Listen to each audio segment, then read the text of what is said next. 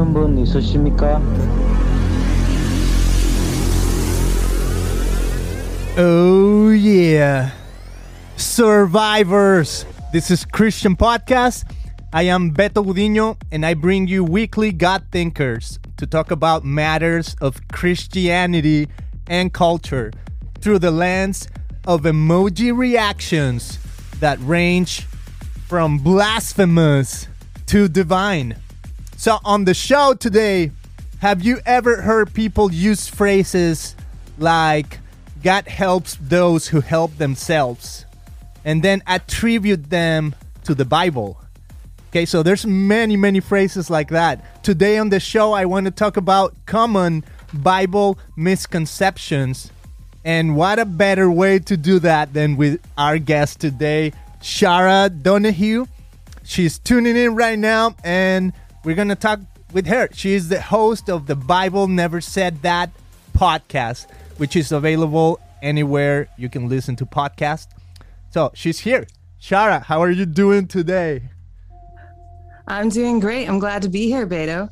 Awesome. Exciting. Okay, so let's do this. What was I going to say? Oh, yeah. So tell me a little bit about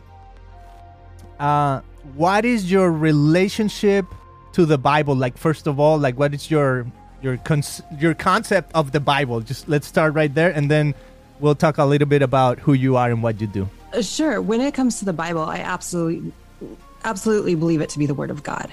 So to me, it is infallible. To me, it is inerrant, meaning basically that God inspired it and it is without error. So that is where I come from when I work with the scriptures. I'm glad to have a place where I can land and be like, this is what truth is, and then interact with the world from that view. Awesome. So the Bible is inerrant, is the inspired word of God. Yes, and absolutely. So now tell me a little bit about who you are and what you do for the people that are tuning in. I know I already said you're the host of the Bible podcast, but just tell us a little bit about your background. Yeah, so I am one of those people who has a lot of gig jobs. Like I have a lot of little jobs that I do all throughout. So I run the podcast. I also am an adjunct professor of writing, and I am a biblical counselor, and then do more freelance writing as well. So that's kind of what keeps me busy outside of, I have a pretty large family. I've got 4 kids, and my husband has been working from home since the beginning of the pandemic. And wow, we've got a dog, which I'm hiding from right now. Excellent. So, wow, I mean, there's a lot there. So I wish I could get to know you more with when you said your husband has been working home since the pandemic. But I don't want to talk about pandemic and stuff like that. Sure, we don't have to. I'm fine with that. I want to talk about misconceptions of the Bible. But first, I'm going to offer an emoji reaction to the Bible Never Said That podcast. Okay? So we have 5 emojis, and the emojis range from blasphemous to divine. And I'm going to let you in on my virtual background just so you can see what they are, so that you're not like, what the heck? So anyways, there's 5. And I always react, and I tell people these are just reactions.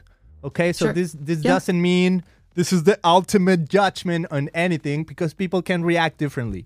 So let's talk to the emojitrons of Emoji Land and see what the emoji tombola is going to offer us today. All right, here we go. Okay.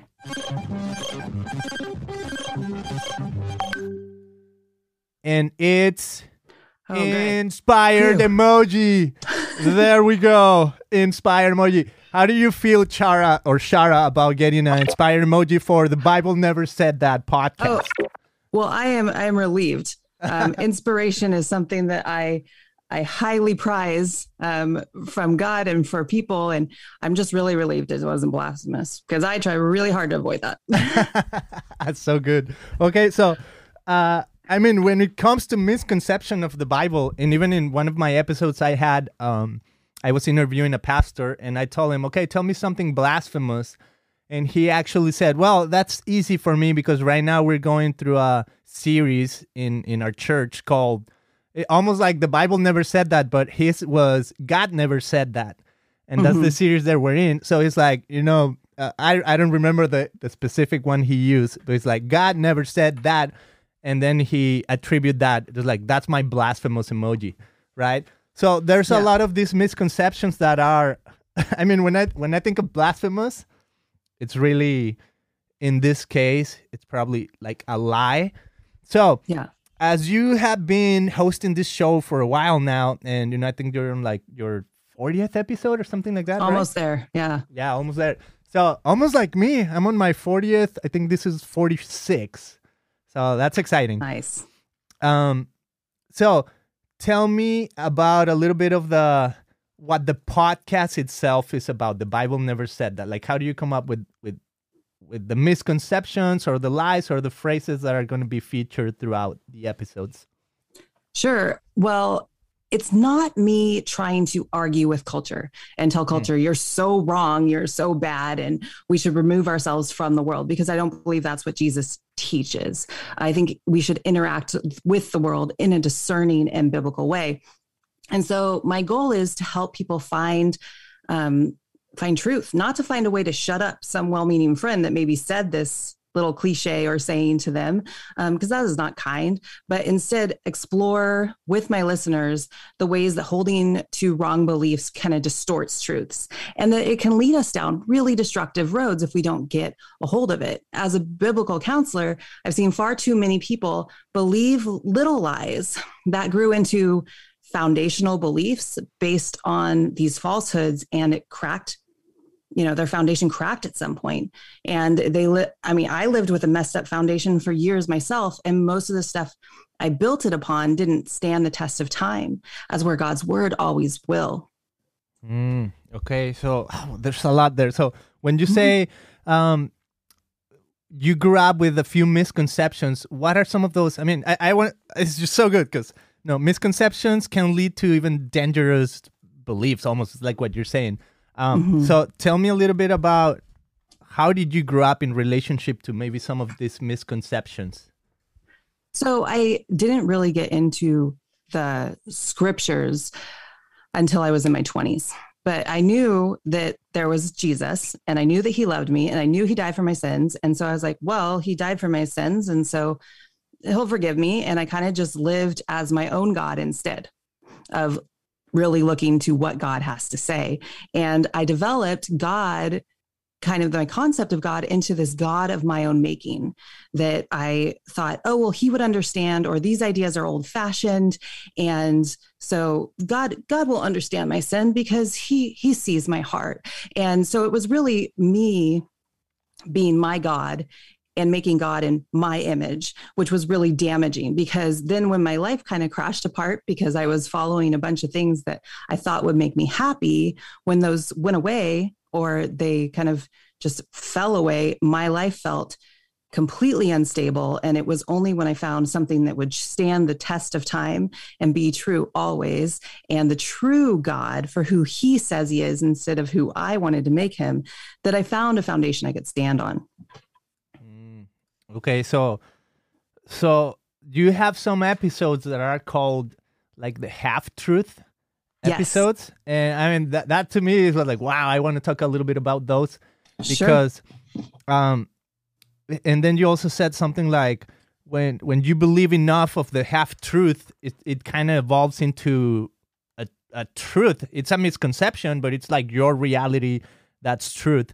So what are some of the typical misconceptions or half-truths that you think people are going through, or culture, even going through right now? Sure. When it relates to the Bible.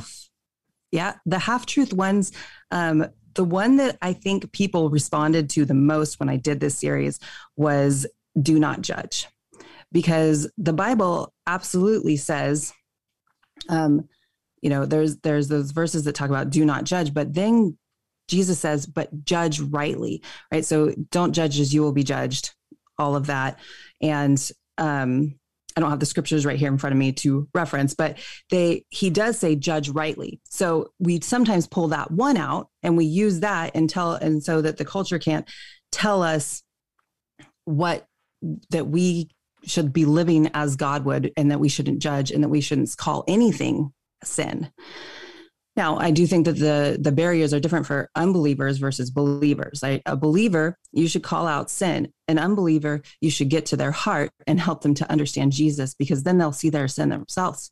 Because people without the Holy Spirit can't always see the damage that they're doing to themselves in the actions that they're taking. But once you're a believer, you should call out sin in other people. And so it's a judging rightly.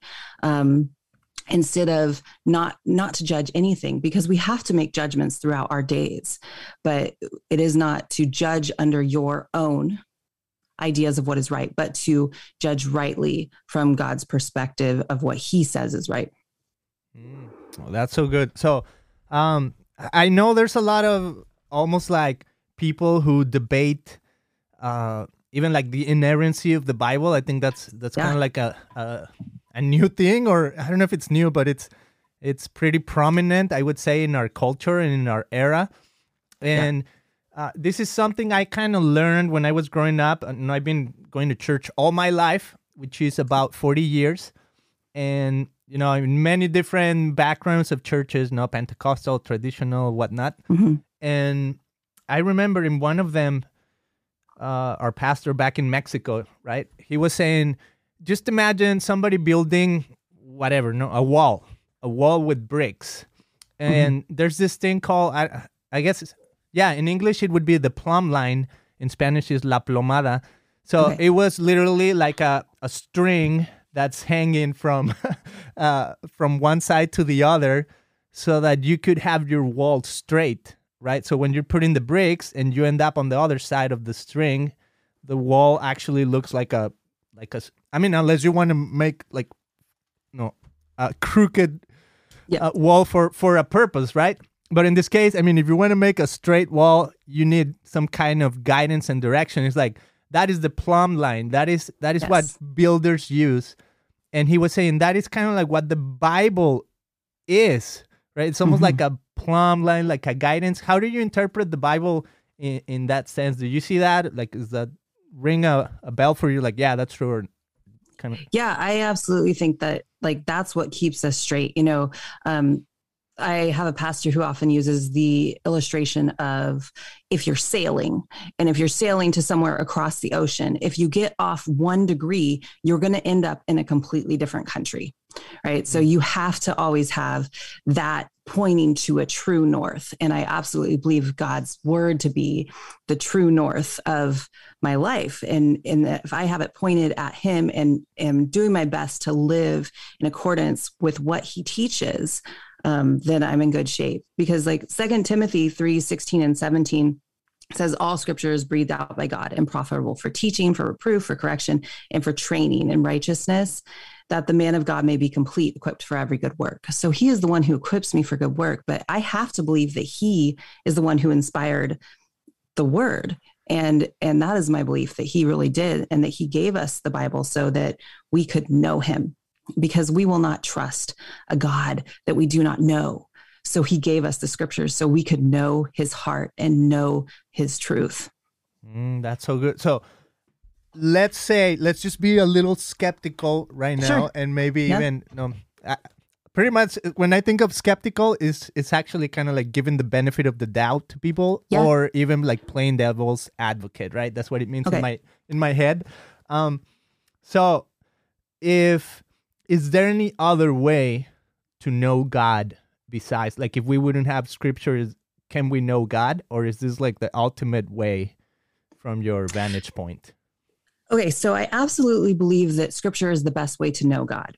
But if people do not have scripture available to them, I also believe that God will reach them in some way and somehow. The scriptures tell us that creation cries out the truth about God.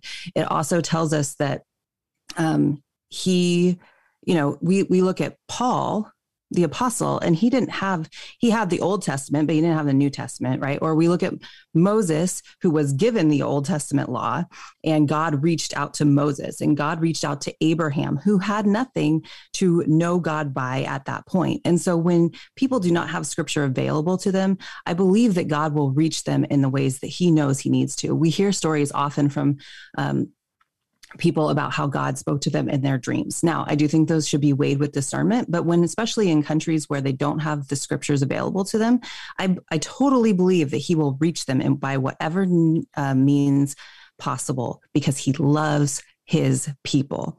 Now, for those who get to have the scriptures in their possession and are able to read them daily without persecution, without harm, we should be grateful people, because we hold something precious in our hands. Wow. So in light of that, even, wow, that's so profound right there, because I feel like Western civilization, right? I'm just going to say America because I'm here, right? Okay. So I'll say in America, I guess there's so much freedom, right? Or, well, let's just assume we're still in the era of freedom. Before, yes, speeches, whatever. We're still in the era of freedom. And maybe a little bit of that has caused people to, like, you are so free that when you think of the Bible, it's like, well, you're even so free to reject it, like, so blatantly, when in other countries, it's like, wow, this is like the source of all my hope it's in getting the scriptures, right? So Tell me a little bit about, like, how do you feel this relationship of freedom with the scriptures, with acknowledging, like, this is the word, almost like, I guess the question is diminishing the value of scripture because it's so available, right? Well, absolutely. I mean, how many voices can we listen to each day? How many things can we read? How much can we find? And here's the Bible, still the bestseller, right? It's still the bestseller, but there's so many perspectives available, things like that. And people they don't know how to do the research anymore, but that's the professor and me coming out. But, I like it.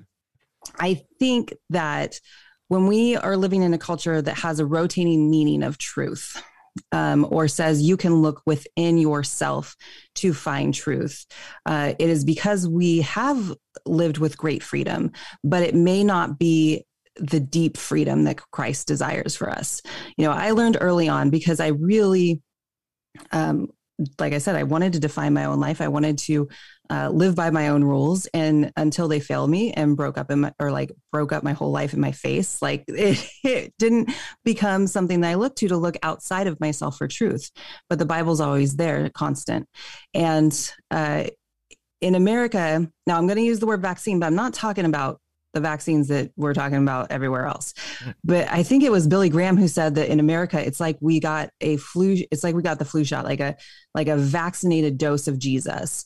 And because we got this little bit of Jesus, so many people have known his name, but they never know the true thing. Like, it's just enough that they know who he is, but they don't know him. And that always made a lot of sense to me, living in America and kind of seeing the way that we take freedom for granted. Because when I've traveled to places, I traveled to China at one point, and we were teaching English there and sharing the gospel with people, and they could not have the freedom that we have. And that is what really grew my appreciation for being like, okay, here, I hold the word of God in my hands. I have access to it all the time. I could go out on the street and preach if I want to, and nobody's going to come arrest me or take me, because here is this man that I want everybody to know about, that I love so much, and that loves us and can set the captives free. So I think that we don't understand freedom really as we should. And because of that, we don't look for true freedom. There's so many people who in their freedom put themselves into captivity with various different things, whether it be Netflix or drugs or alcohol. Wow. So we put ourselves into captivity. Oof. That's strong right there. So true. So, well, tell me a little bit about that experience in China, because we've seen, like, even videos, right, where let's say we go to a retreat and they're talking about bringing Bibles to China, and, well, I don't know if you've ever experienced that, where they put a video of, like people receiving like the Bibles in their hands, and it's like a party, right? Like, wow, it's here, it's right here. And well, there's a bunch of other questions I'm thinking about smuggling Bibles into China, and the ethical aspects of it and whatnot. But I mean, that's regardless. Just the reaction of getting the Bible in their hands. Like, tell me a little bit about that experience, a little more of the necessity for the Word of God that you have experienced in people in China. Oh, sure. So I will say it was a while ago. And so the rules are a little bit stricter now from what I understand. Oh, stricter. And so, yeah, we could take, it was early 2000s when I went, but it was a life-changing experience for me because I really did see how much I took my freedom for granted. So we could take our Bibles with us and stuff like that, but we had to be very careful not to speak certain words like God or Jesus or even Bible, out when we were out in public. We had to use like kind of code name type things for those things. But I think it's that there's not, when people hope, they become powerful and passionate, and for a controlling country, they become a little bit dangerous because they've found something to live their lives for. And when you live your life for something passionately, you come truly alive and you experience that true freedom. So the people who have the Word in China and they're willing to die for their faith, those are people who are truly free, even though they're living under a lot of oppression. Do you think that's coming to America? Or my hope is we're going to be okay, but just what do you, not what do you hope yet? What do you think is going to happen? So I think that if we look in the scriptures, we see that at some point, everybody will be told not to talk about Jesus. I don't think we're there yet, but of course we're closer to it than we've ever been because we don't know exactly when that's going to be. However, with the restriction stuff we were dealing with in America, that's not my main concern about what's going on. I think that there are still plenty of freedoms that we have here. And I think that I understand that because I have traveled other places. For me, I kind of felt like, okay, America's acting a little bit like a spoiled teenager in regards to a lot of things like, hey, don't do that. Don't do that. Don't do that. And why I do believe we should continue to have freedom. We are a free country. We're a democracy, things like that. I don't think that we're in danger of necessarily having our faith suppressed quite yet. But I do think there is a day where it will come because I see that in the scriptures, that there will be a time where those who profess to know Jesus will be persecuted. And Jesus never hid that. It is going to happen at some point. I don't think we're there yet. I think that things will get a lot worse before that. Wow. Yeah. Which isn't very happy, but I'm like, I think that too, in America, we're giving it up ourselves. We don't want anybody telling us what to do. And even if that's God, a lot of us want to be our own God. And so a lot of Americans are saying, hey, just get it out and we don't care what God says. And so they're eliminating that as something that people can talk about already themselves as a huge part of the population that's saying, don't talk to me about your faith. It's not necessarily government, but there's this social pressure that's saying Christians can't tell me what I'm doing is wrong and they can't call anything sin. And that is probably more pressure than I think we were receiving from the government. Wow. So misconceptions about the Bible. I'm thinking one of the things you were saying at the beginning was the idea of judgment and how people perceive that as, like the Bible as judgmental. And even the dichotomy of, yes, the Bible tells us to do it, but at the same time, it tells us to be loving. So here's an idea that might be suitable for the Bible Never Said That episode. Okay, and let's see what you think of it. So it's a phrase that I've heard lately, and it's called "Love is love," and the Bible says that God is love. So, how do you relate like the phrase "love is love" with God is love?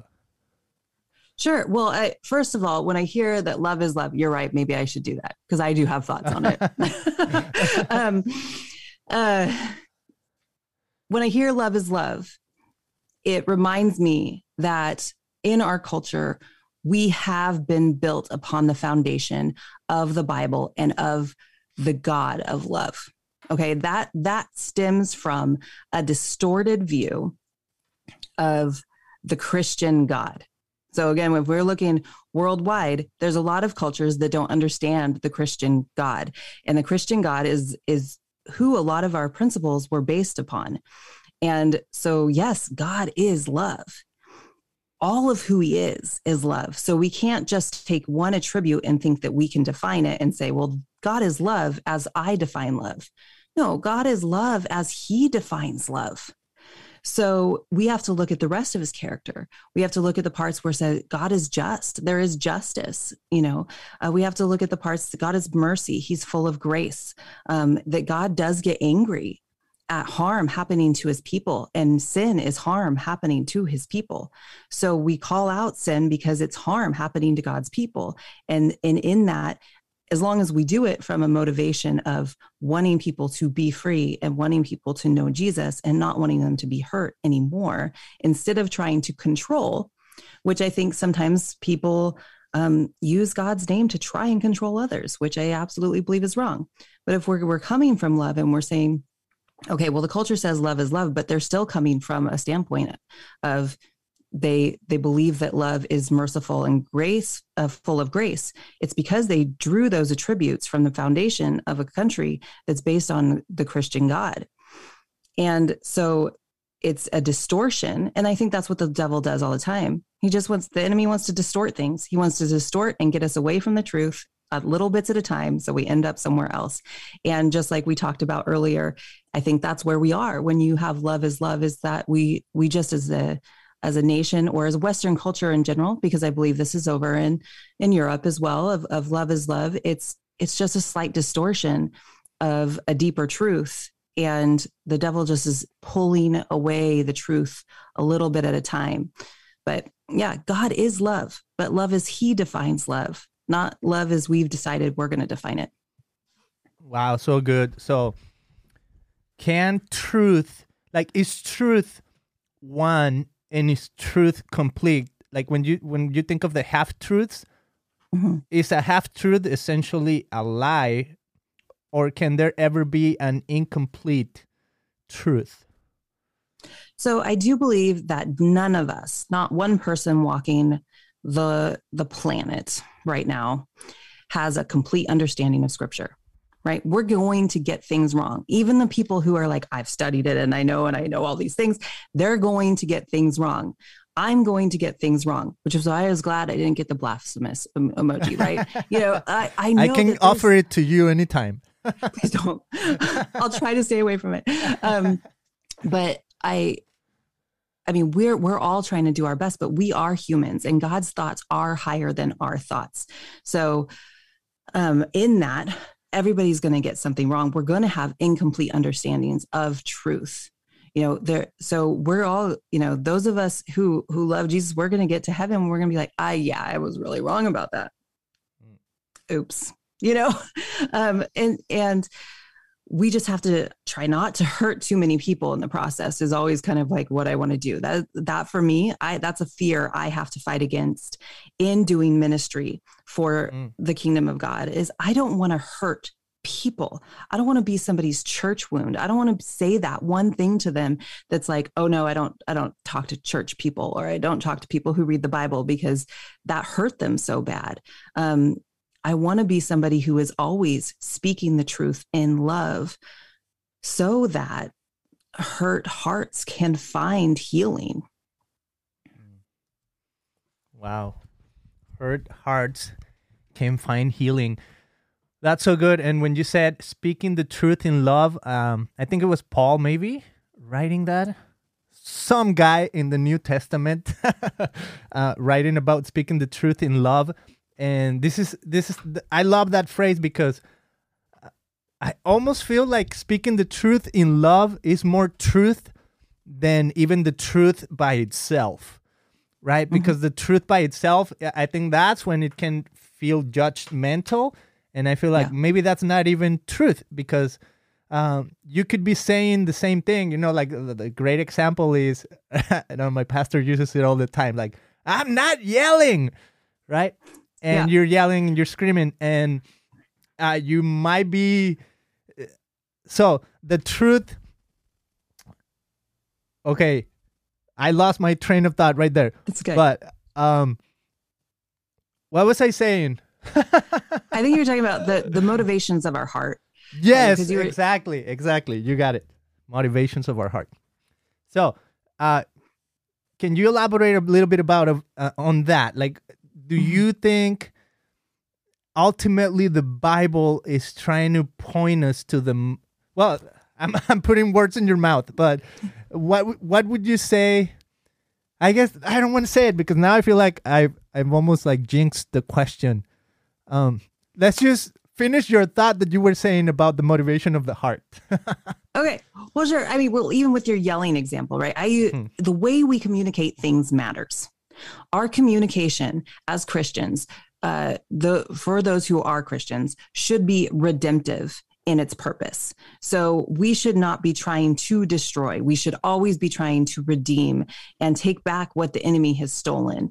And when we are speaking the truth in love to somebody, it's because we are trying to break through the lies that they've built around their heart or their life or their soul and help them to get rid of anything that's hurting them, right? Get rid of anything that's keeping them from seeing clearly, because the enemy wants us to not be able to see the truth of God. And the scriptures tell us in 1 Samuel, that God doesn't look at the outward man. He looks at the inwardness of our heart. So if we are trying to share Jesus with other people, our motivations should be because we want them to know Jesus. And if our motivations are anything else, we want them to find healing. We want them to find freedom. If they're anything else, if they're anything to do with control or power, guess what? We are going to be responsible for that before God, because he is the one who is in control. He is the one who has the power. And if we are trying to manipulate others with the scriptures, we'll be in trouble. Like people who use the scriptures in that way are going to have to pay for it. We all face judgment. And, but that matters. And I think people can see that too. They know when we're trying to control them, or when we are trying to love them. And honestly, some people come not from control and not from love, but they come from fear. They're scared that the world is looking differently than they want it to. And so they try to make everybody believe the same as they do out of fear. And I think that is distorted as well, because it really should be out of love. Wow. That's so intense. I was talking to a couple of Jewish scholars. It was almost like a year ago, I think, on one of the shows. And anyways, one of them was saying, wow, the Bible has been used to cause a lot of harm to many people, and she, as a Jewish, she was even saying, when I was a little kid, people used to blame me for killing Jesus, right? Mm-hmm. So because she was a Jew, and people had the misconception that Jewish people ended up killing Jesus, right? I mean, if you really dig into it, Jesus offered his life, and I mean, we could get theological on it, but I guess some of these misconceptions can cause a lot of harm to people. So when you say, I don't want to hurt people and I don't want to manipulate people, what are some of the ways you think the Bible could be manipulated? Like, is there an idea or a thought that's coming to your mind? Like, I feel like I've seen it, I've witnessed it in this way. And then maybe let's talk on the antidote to that too. Well, we can always, you look back at history, you have the Crusades, you have people fighting for certain things. I mean, even in popular culture right now, like the novels, The Handmaid's Tale, that I think it's Margaret Atwood that wrote them all. It's the Bible being used completely wrong. And right. And there's a TV show and stuff of it too. It's become very popular in culture because people are, it's interesting. It's a dystopian. It's a whole messed up society. But the craziness is that the messed up society is based off of this passage in Genesis where Jacob gives his handmaids, or Rachel gives her, Rachel gives her handmaid to Jacob so that they can have a baby because she says, if I don't have children, we'll die. That's what that whole novel and that TV show is based off of, right? It's because it can be very dangerous. And I mean, it's an imaginative thing, but it's not far from how people twist the Bible. If they want to build their own society off of something, you can take passages of scripture out of context, and you rip them out of context, and you can use them to manipulate and kind of try to say whatever you want. Yeah, there's a lot. The Bible has a lot of words, right? So you take any of them out, you can make them say something that you want them to say. But again, is that what God inspired them to say is a bigger question, right? Handmaid's Tale is fictional. God would be really upset about all of the stuff that goes on there. That's kind of crazy. But, and I'm not suggesting it as reading material or reviewing material, but I am saying it's a whole series built off of that people have grabbed onto, built off of a misconception of scripture and a ripped out passage. It's very dangerous for us to just take words out of scripture and say, this is what it means without looking at in context. Mm-hmm. Wow. So here's the question I had before. As I'm trying to put all the dots together, what would be even to the idea at the beginning when I said, if we don't have the Bible, do you think still God can speak to people? Mm-hmm. And you were elaborating on that. So what would you say is the ultimate goal of scripture, of the Bible? Sure. Again, I think it's to know God.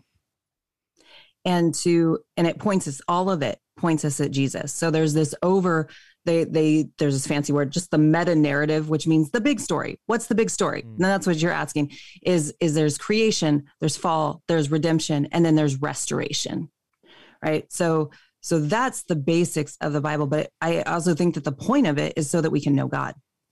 I think beyond that, those things are important. Yes, creation is important. Yes, knowing and understanding the fall helps us see our need for a savior. And then there's redemption when Jesus comes. And then there's going to be restoration when Jesus makes all things right, that there will be a day where no more sorrow and no more pain. And he is ruling over all people once again, and every knee will bow. But really the scriptures are there so we can know Jesus. All of scripture points at him. And he wants us to know him and be known by him. And he is the one that changes us. I mean, the Bible, I love the Bible, obviously, but I love Jesus more, right? It's not the Bible that I worship. It's Jesus. Wow. Say that again. It's not the Bible that I worship. It's Jesus. Wow. That's amazing right there. And the funny thing is, I don't know if, whatever. Some people would even say, wow, that's kind of blasphemous, right? But to me, it makes total sense, that the Bible points to Jesus. It's almost like you can't have one without the other. But, yeah. Right? Yeah, I think that's kind of true. I think it is J.I. Packer who said, let me see, I know this quote. It's like, what scripture says, God says, right? So we understand that the scriptures are supposed to be inspired by God, but in a manner comparable only to the deeper mystery of the incarnation, which means that Jesus is both God and human, right? Is the Bible is both fully, it's written by humans, but it's divine.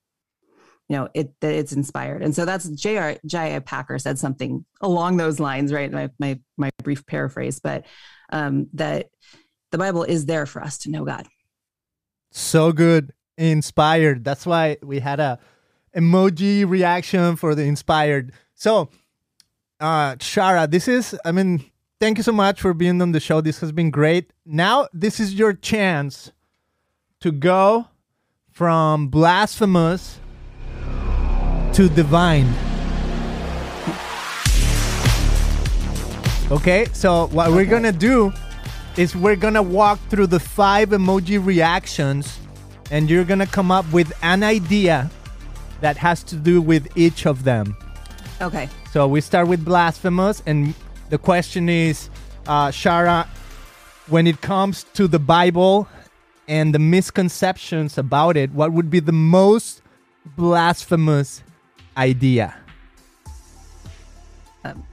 It's full of error and written by humans alone. Ooh, that's so good. Wow. Okay. Love it. Let's move on to skeptical. What would be the idea that either you find you're skeptical of or that you think is the most skeptical idea? Like in general? Yes. Oh. About the Bible. About the Bible. Okay. That it is fallible because it was written by humans. Ah. Yeah. So we're kind of like, if we follow that train of thought, that makes sense, right? If the Bible is inerrant, then it's fallible. I mean, if it's errant or whatever, right? So, okay. Inspired. How would you react with an inspired emoji when it comes to the Bible? Let's see, that it is inspired by God, but we don't know if it's every little part of it is true. Like, I don't know, that kind of gets blasphemous to me. So it's gonna be hard for me to separate inspired, holy, and divine, because I think if we're going on a spectrum there, that there's a lot of people who are like, yes, I believe it's inspired by God, but I don't necessarily think every bit of it is true. Oh, okay, that makes sense. But I do. Yeah. That's so good. Okay. Yeah, so you're giving people the benefit of the doubt, pretty much. Mm-hmm. Right. Okay, so let's move on to holy. What is holy when it comes to the Bible, or holy idea? That it is inspired and without error. Okay. Wow. So you're moving on the spectrum, really, from blasphemous to... That's so good. Okay. And then finally, divine. What is the most divine idea when it comes to the Bible? So I think it's that it is inspired by God. It is without error. And I live my life according to it. Ooh.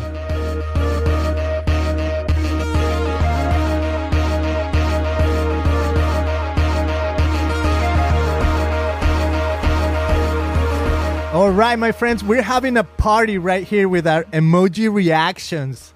But what is your reaction? If you guys, want to give us the benefit of the doubt, what would be your emoji reaction? I hope you guys would send us your comments and thoughts. You can visit christianpodcast.com to find out more about our episodes, to check out our emoji and our merch.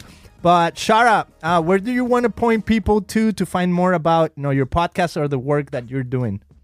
Sure. My podcast you can find on Life Audio at The Bible Never Said That, but it's also on iTunes and Spotify and anywhere you find your stuff. I'm about to do an Out of Context series is coming up, where I'm taking verses that we use and we use them out of context, and how dangerous that is. Oh, and so good. I also have a website that's sharadonahue.com, where you can just find my articles and links to my podcast, stuff like that. So good. Can you tease like one of the ideas of the of this new out of context that you're gonna do? Sure. How about the Jeremiah 29:11? That God has a future and a hope. So God absolutely has a future and a hope for his people, but we rip that one out of context and use it and promise things that the word necessarily doesn't. Uh-oh. And that would be blasphemous right there. Shara, thank you so much for being on the show, and I hope to see you soon. Great. Thank you.